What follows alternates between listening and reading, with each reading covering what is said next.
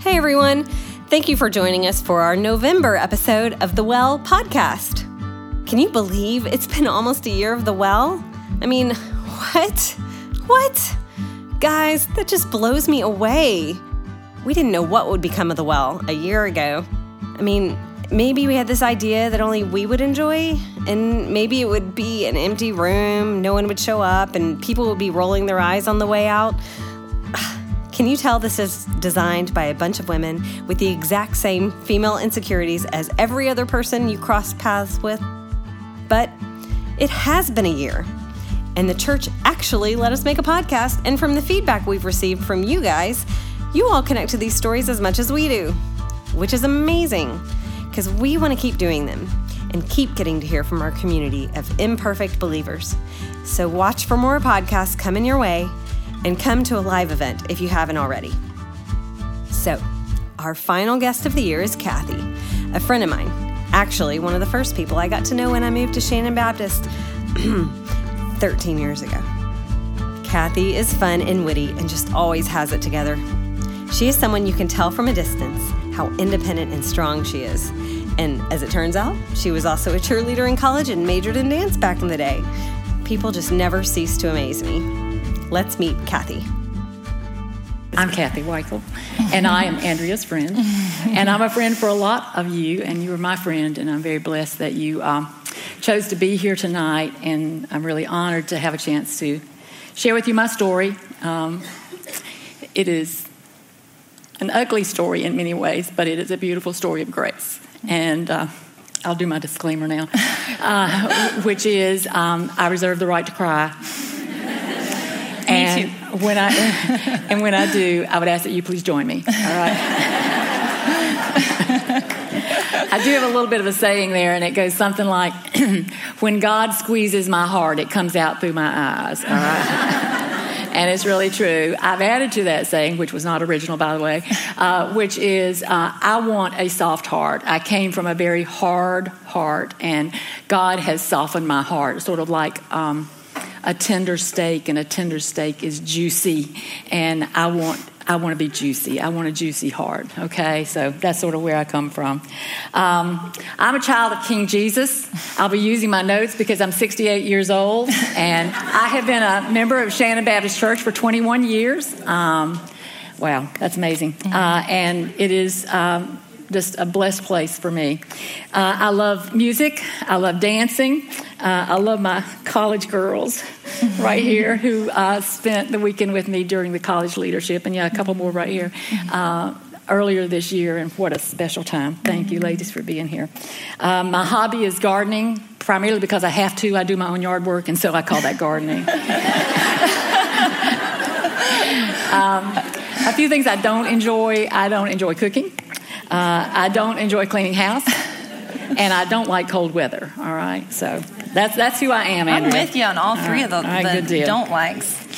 Well, thanks. Yeah. Now we know Kathy a little bit. So why now, Kathy? Why did you decide to tell your story now? Well, God has sort of been preparing me for this. I didn't know exactly when the door would open or if the door would open, but about a year ago, Aaron came to me and said, "We'd like for you to do the well." And because God had sort of been preparing my heart for that, I knew that I was supposed to say yes, and I did. I knew it was a long time, and I thought maybe circumstances would change and I wouldn't be here, but I guess that's not what God planned. So, hey, you're stuck with me. I do have a burden for young people, for college students, and for young professionals. And as my story goes on tonight, you'll understand why, because I do feel like that was a time when my life sort of went downhill. And I want you to hear my story, and that's why. Let's see. Well, the invitation was given, and so I said yes. And okay. God can't use your story till you tell it. Okay? Hold on to that. It's true. You're creating a story now. And so those of you who are under 49, I don't want you walking in my steps. I want you to hear me tonight, and I want you to remember it, because you will have a chance to. Okay? You will have a chance to walk in my steps, and I'm pleading with you not to. Because on this side of the room, front row, is a group of strong Christian women who represent great marriages and strong Christian leadership. They have strong faith, and they just have beautiful lives, and they have so blessed me. And I want you to sometime be sitting over there on somebody's front row because of the life you've lived, okay? And I just keep getting Yeah, you're good. All right, go. So when we asked you, you said yes. You sort of just referenced this about how you hope circumstances would change. Sure. You've been very emotional about that yes. Why is that? Because it is it's a story of adultery. And there's deep shame. And for most of my years since recovery, I've called it a relationship that I didn't need to be in, because I couldn't stand to say the word, and I still can't. But the reality of it is that it was an adulterous relationship, and adultery is a very specific sin. A relationship is vague, but adultery is very specific. And I think it was my way of minimizing my sin, rationalizing what I was doing and where I was. And that's what I don't want you to walk in, girls. And it could be women, you understand, I mean, across the room. Yeah. So that's why. Well, wow. So we know you have a lot to say. You have a lot that you want to cover. So let's quickly sort of go through your early years. Okay. So tell us about little Kathy. Well, first of all, I've never been Kathy. little. Thank you. Anyway, to move on, I was brought up in a Christian home. Okay, my mom and dad were in the home. It was a nuclear family, and until my dad died back in 1989, our whole family was together. I mean, we married and moved out and so forth, but you understand what I'm saying. We had a nuclear family. We were in church every Sunday morning, Sunday night, Wednesday night. We were there for every time the doors opened. I was in a small church. Well, every church is small compared to this one, but it was truly a small church. I grew up in Elkin, North Carolina, which is about 40 miles north of Winston-Salem, which is, by the way, the home of the original Krispy Kreme donut. Right? That's right. And it was a great place to grow up. Let's see, where am I here? Christian family. I think I would call myself a busy child. I was adventurous, but I was never bad. I wasn't into ugly stuff. High school, I wasn't a bad girl there either. A bad girl back then was a girl who smoked. Maybe a really bad girl had alcohol, drank alcohol, drugs was not an issue, thank the Lord. So that's sort of that. I want to tell you about my profession of faith. Yes. Okay, you're going to give me another second. I want you to tell us. All right, good. I first accepted Christ. I accepted Christ. Okay, I accepted Christ at a GA camp, Girls Auxiliary camp, up in the mountains of North Carolina. There's a Stone Mountain, North Carolina, and that's where this camp was. And I was probably 9 or 10 years old, and I answered the call. The missionary that really spoke to my heart, and I went to the front. My mom said that I was too young to really understand what was going on, and so she didn't let me get baptized at that point. This was the day of the week-long revivals. So when my church had a revival shortly after that, the pastor comes in, and you go to church every night for a week. And so during that revival, I was hanging onto the bench during the invitation. And the pastor says, you need to let go of that bench and come to the front. And boom, I was out of there.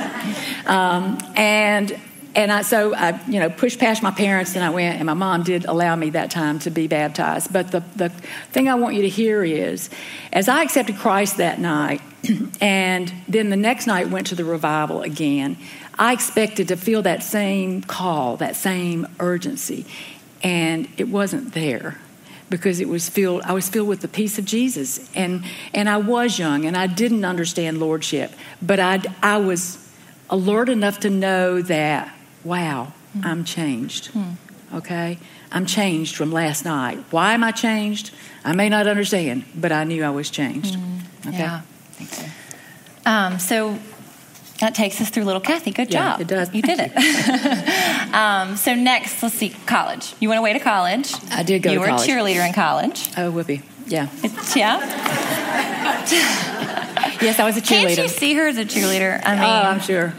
Yeah, you know what? Spunky and so cute. So tell us a little bit about that. Were there boys, or how did all that look? Of course, there were boys. Years? You think I'd go to a school that didn't have boys? Of course, there were boys.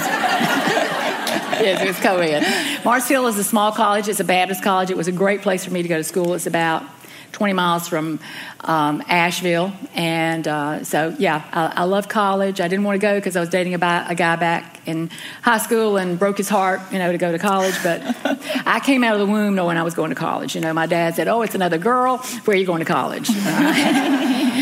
Which, thank the Lord for that. But it was a great place. I was not exposed to the kinds of things that many of you are in the university. That would not have been a good scene for me. So I'm grateful that Mars Hill was there. I never got connected to a church there. It was a large church, not compared to Shannon, but it was a large church for a small town. And it was very stuffy. The professors were there, and who wants to see their psych professor in church? So I never got connected to the church. We didn't have the kind of college program that you guys are so blessed to have here. Billy Judge just does a magnificent job, and so I'm so grateful for him, which is one of the ways that I got connected with my girls over here. Anyway, I didn't get connected to church. That was a real problem. I didn't feel like it was a problem. I grew up with the accountability of my parents, but when I got away to college, it was not so much a priority for me. So I'm grateful to see as many of you young people as are here tonight, because if you're here tonight, then you're likely at least connected to some friends who brought you here. Yeah. And it's so critically important that you be connected to a Christian body, and that you remain connected to that body. So, yes, it was co-ed. Thank you. It's a boy. And I think a boy's coming in. That's a boy's coming in right now. His name was Jim. Weichel, by the way. I never changed my name after we divorced because I really didn't think I would stay divorced forever, but I have. And so Jim and I got engaged after, I guess, in our junior year, Christmas maybe my junior year, and we got married before my senior year, all right? I was young, I was immature, and I thought that my dad would stop that before I got married, and he didn't, okay? I did not understand lordship. I did not pray about who to marry. Jimmy asked me to marry him. He was a smart guy. He was a good-looking guy. He was a football player, and I thought nobody else would ever ask me to marry him. True story. And so when Dad said, "Well, yeah, you can marry her," I thought, okay, I'll marry him. And that's almost the way it went, all right? So I spent my senior year, first year marriage, right up front, is just sort of chaos, but... and then add college into the mix. Yeah, exactly. We're still in school, all the rest of that, But Jimmy decided to not play ball that year. And so because he was not going to play ball, he wanted me not to cheerlead. And so the good wife, so I pulled out of that. And I really felt cheated. I felt cheated that I didn't get to enjoy my senior year, and I felt cheated about that and on. So part of it was my immaturity, part of it was my insecurity, and so on. We need to move. So you're married, super young. So I'm married. What did it look like? How was the marriage? Well, I guess if I describe, we were married 8 years. We actually went separated for a couple of years. So it was very quickly unjoyful, very quickly loveless, disappointing. I could probably go on, but you get the idea. Probably not deep into, but going into the second year, it had started to deteriorate for reasons that I won't go into here, and it was not my fault. But but it was dysfunctional because of his work. We graduated Mars Hill. He got a job in Greenville with Southern Railway. Southern Railway at that time moved their people all the time. We moved 10 times in 9 years. Wow. So after my first year teaching at Lakeview Middle School in Greenville, I decided to go back and get my master's degree. So I went to Greensboro, North Carolina. He was stationed in Greenwood, but he would come to Greensboro every weekend because he was traveling anyway, so it didn't make any difference. But we were apart a lot. Greenville, Greensboro, Greenwood. That's right. Ooh, keep all that straight. Green kid, green marriage. A lot of green cities in North Carolina. There you go. That's right. That's right. So anyway, we did not get connected to church. Jimmy and I were both believers. We came from similar backgrounds. But we never really connected to a church, either in college or after college, because of his moving for one thing, and just because there was no real desire. We attended occasionally, but we never really found a church that was a good fit. And so, that's his story. So it sounds like it was not great from the beginning, but at what point did your marriage fall apart? Technically in 1978. We married in 1970. I was 20 years old, and we separated in 78. I was teaching at Mars Hill. I was invited back to teach at my alma mater, and that was just great fun. I loved it. It was a great job. I got to teach dance, which is what I had got my master's in.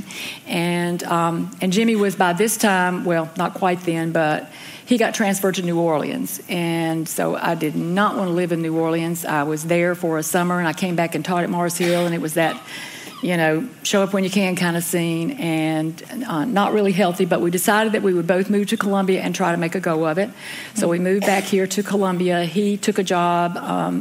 He actually created a job for himself with the Federal Railroad Administration, and I was really in searching for a job. We went to counseling.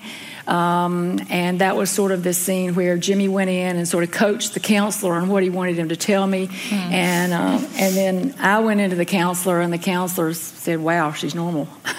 And so that wasn't what he wanted to see. But the counselor, who was not a Christian counselor, by the way, said, I don't think you guys are going to be able to reconcile. You just need to go your own ways. And that's what we did.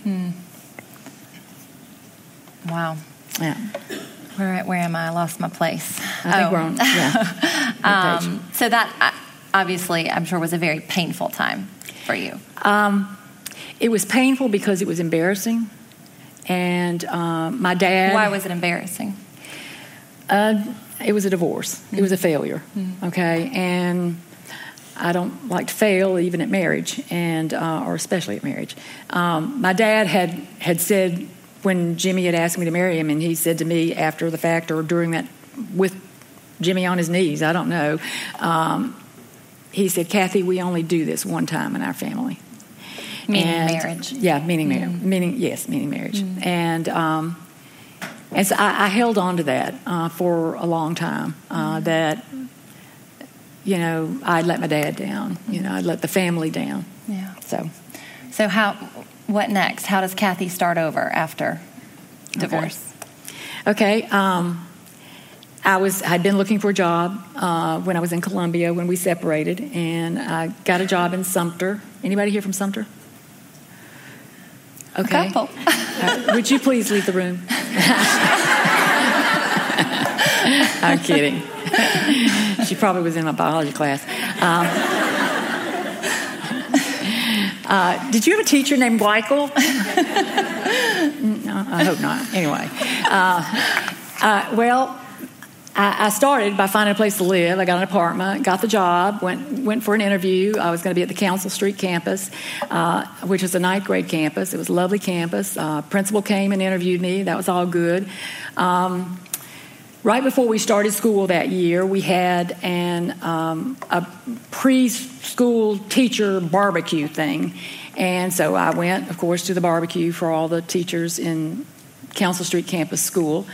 And so after the event, or as the event was sort of shutting down, my principal walked me to my car, and a really nice guy, he was the one that interviewed me, he walked me to my car, and so I got in the car and rolled down the window, and we were saying goodnight, and he stuck his head in the window and kissed me right on the mouth.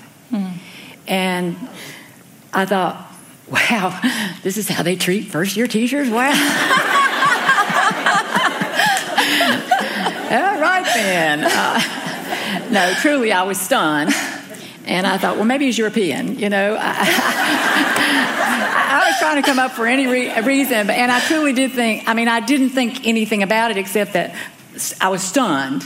And I thought, well, maybe that's just the way he says, glad you're here. I couldn't explain it. And so that was all cool. He didn't kiss me first day I got to school, all right? So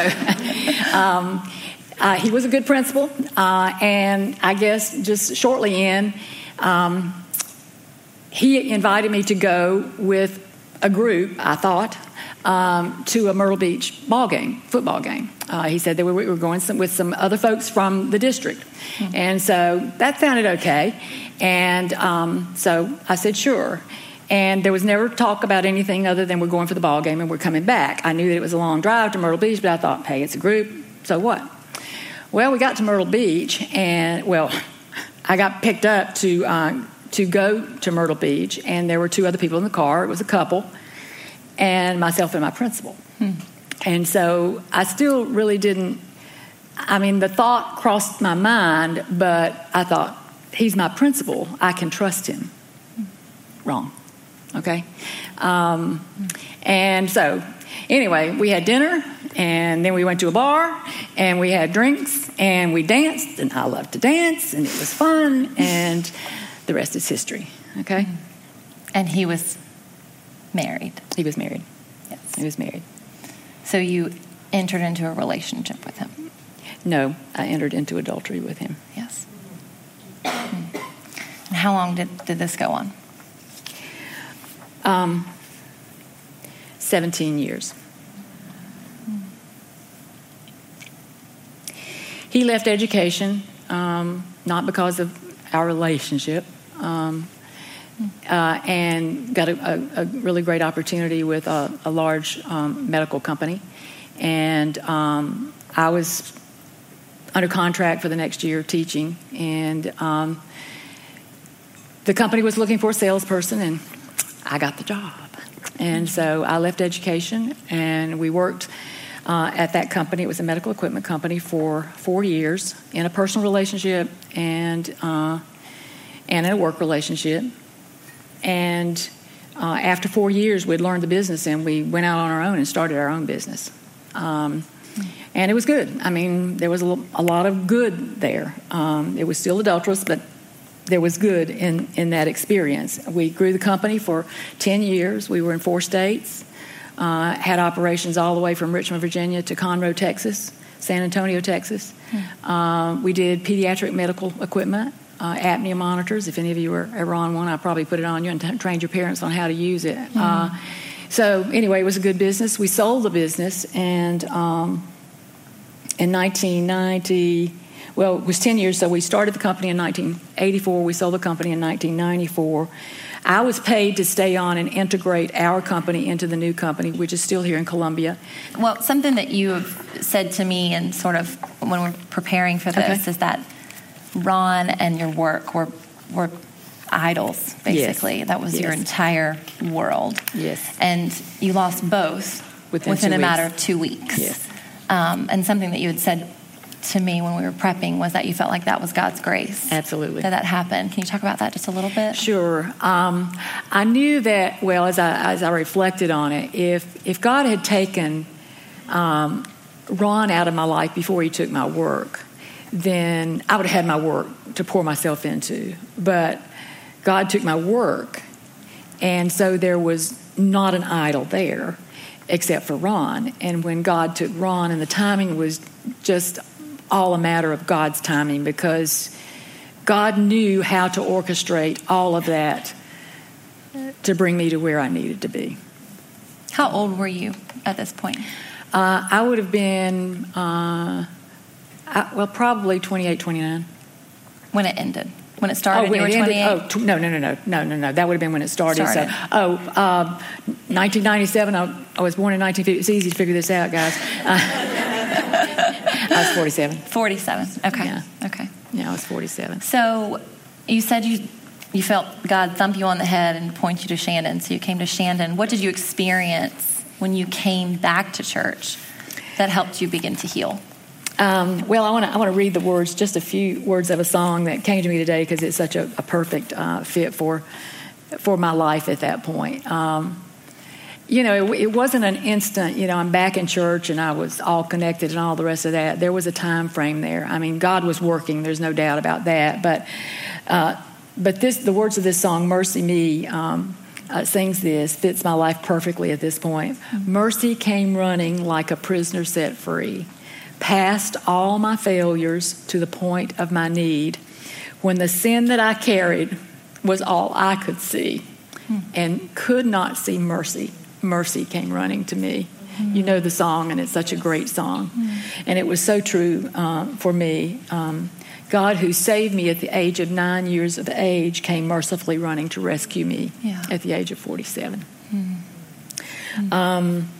As far as here at Shandon, God did begin to heal me. As I said, I was visiting other churches. I remember the first time that I visited Shandon. Actually, I think we would be in the air or either in the balcony of the old sanctuary. This is like the old baptismal we're sitting. Is that where it was? I think so. Okay. Yeah, maybe. Okay. Anyway, all right, that's good. That's good. But I remember where I sat. It was pretty much in the same position that I sat in my old church way back so many years before that. And I sat down on the bench by myself, and the service was very comfortable and very familiar for me. I was a Baptist church, and the music was pretty much what I knew. I sat on the bench with Sharon and Greg many Sundays, in fact. And I looked at Sharon and I thought, "My, she's so young." And we're only 2 years apart. She looked young to me then, I can tell you she did. And gorgeous in a beautiful white suit. I remember all that. And we ended up on the same pew. I mean, everybody has their pew, right? We are Baptists after all. So we all had our own pew. And so anyway, that our story goes on beyond that. But anyway, I loved the music, and I remember that we sang "Surely the Presence of the Lord is in this place." Oh my goodness, that's so powerful. And I'm sure I cried a lot, but that was sort of what I did. I wasn't fully connected with the church at that point, but God was still doing his healing. I was hearing the word of God preached, and that was really important. I joined Shandon on Easter Sunday of that year, which was March 30th. So from October to March, I was in church. Not really connected at that point, but I was in church. I was under the Word, and I did move my letter to Shandon at that point. And at some point during that time, Dr. Lincoln preached this magnificent sermon to me. And it was from Matthew chapter 12. And I want to read this to you. After I have a swallow of water. Do you want me to read it? You want to read it? You got it? I need to read it. Okay. Thanks. All right, Matthew 12, verse 43. Now when the unclean spirit goes out of a man, it passes through waterless places seeking rest and does not find it. I was a waterless place. A waterless place is a desert. It's dry. It's arid. It's miserable. It's lifeless. I was a waterless place. Seeking a place to rest, give that some thought. If you're a waterless place, you are asking Satan to come into your life, okay? Then it says, I will return to my house. This is after saying seeking rest and not finding it. Then the demon, the unclean spirit says, I will return to my house from which I came, and when it comes, the spirit finds it unoccupied. An empty house is a place where evil spirits live, okay? And my house, my temple, my house was empty. Swept and put in place. So here I am trying to get my house swept and put in place, but my house was still empty. My notes from Dr. Lincoln's sermon to read verse 45, and then I'll give you that notes. Then it goes along and takes along with it 7 other spirits more wicked than itself, and they go in and live there. And the last state of the man becomes worse than the first. That is the way it will be also with this evil generation. Did you want to talk about experiencing God here? Maybe. She asked me to keep her. Keep her right. on, keep her on track. I need it. I think that was a pretty. Okay. I do. Yes, experiencing God was my. Yes, I was looking for things to fill my house with. Okay, and I was on a mission. The first thing that came up was a class with experiencing God. That's right. Thank you very much. I knew I brought you for some reason. I love you, Andrew. Experiencing God, which I took with you and Doug, I believe. And so this really spoke to me. It's a wonderful teaching by Henry Blackaby. So that was the beginning. I immediately, and in my journal, I have a page that says Experiencing God, and it's noted as April 1997. So that was sort of the beginning of really digging into to who God was and what he was doing. And the next page is all about what experiencing God was doing in my life. I joined a Sunday school class, and during experiencing God, we had Sunday night services at that point in the church. And I went in and I sat down with a girl who was in the Experiencing God class with me, and I was trying to find a Sunday school class, and Liliette Garrison, for those of you who remember Liliette and Rick, said, "Oh, I'm in a wonderful class." And she told me who the teacher was. It's Eddie Baugh. And so I thought, well, I need to keep that in mind. But backing up a little bit, when I had joined the church, and then they presented me the church, which was a little different from what we do now. But when they presented me to the church, there was this couple, Eddie Baugh and Norma Baugh, who came by to greet me and invite me to Sunday school, to their Sunday school class. And then I'm sitting on this bench with this gal who says, "Well, you need to come to my class, Eddie Baugh." And I thought, well, that's confirmation. So I joined that class, and I'm still in that class. It's a wonderful Sunday school class. I started coming to Tuesday night outreach. We call it T&O. It was called T&O. You guys don't know what that is. But it was a night that we came, we had dinner, and then we went out in pairs and groups to visit Columbia, okay? And I was always at Wednesday night Bible study. I joined the choir. I was in Singing Christmas Tree. I volunteered for anything that Shannon offered, okay? I was filling my life with good things. We had lots of good Bible studies. Elma and Doug had a Bible study. Julie had a Bible study in her home that was really, really powerful and meaning to me. And so after experiencing God, what I did was I needed the structure of doing studies. So, I just kept Lifeway in business, going to... I bought their studies, and I would do them by myself. But it kept me in the Word. It kept me seeking God. I was so parched, so dry, and so hungry, but God so had a hold of me, and I couldn't get enough of it. I couldn't get enough of the water, the living water that is from Jesus.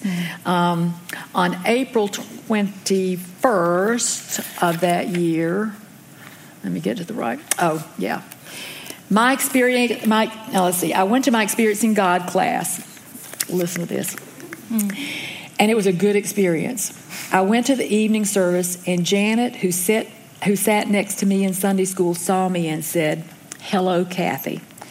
It was so nice to have someone other than Dr. Lincoln and my Sunday school teacher know my name. Isn't that sad?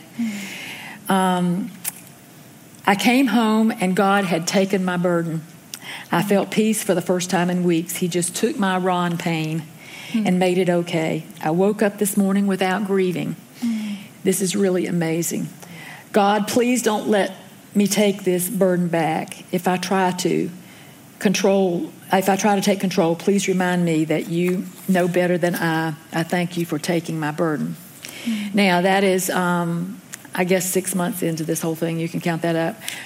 But God was working in a really awesome way in my life at that point. And then I guess I want to read my last journal entry, sort of, kind of. All right. All right.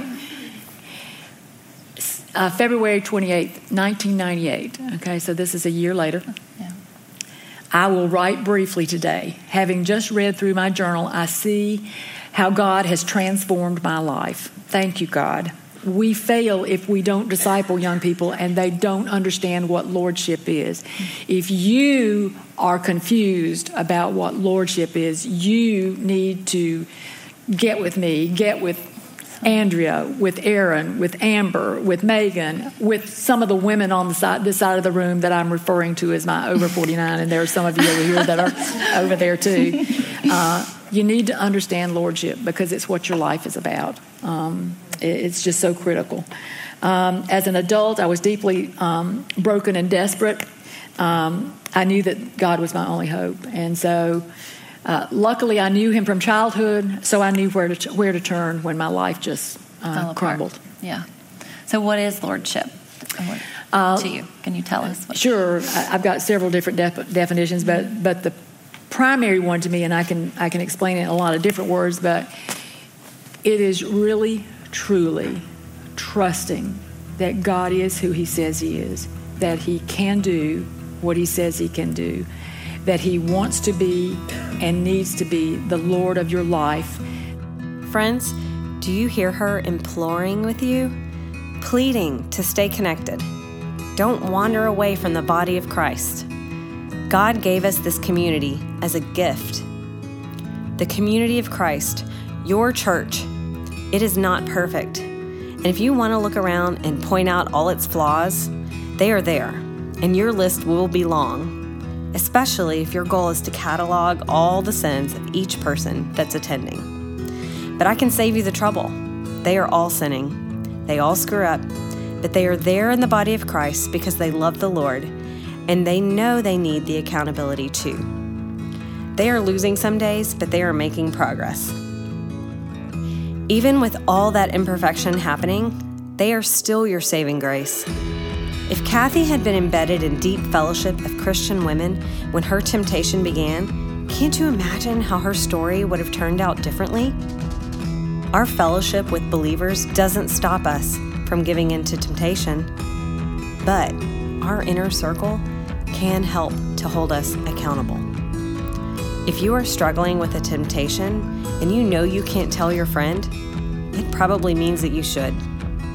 And you need to tell a friend who will hold you accountable. And if you are that friend, listen and help, lovingly and without judgment. We are sisters in Christ together. Thank you so much for listening to this month's The Well podcast. Please share this with your friends and rate it on iTunes or wherever you're listening. If you have any questions or want to tell us something, email us at shandonwomen@gmail.com. Come and see us at Shandon Baptist Church for our next Well event. Our schedule is linked on the episode.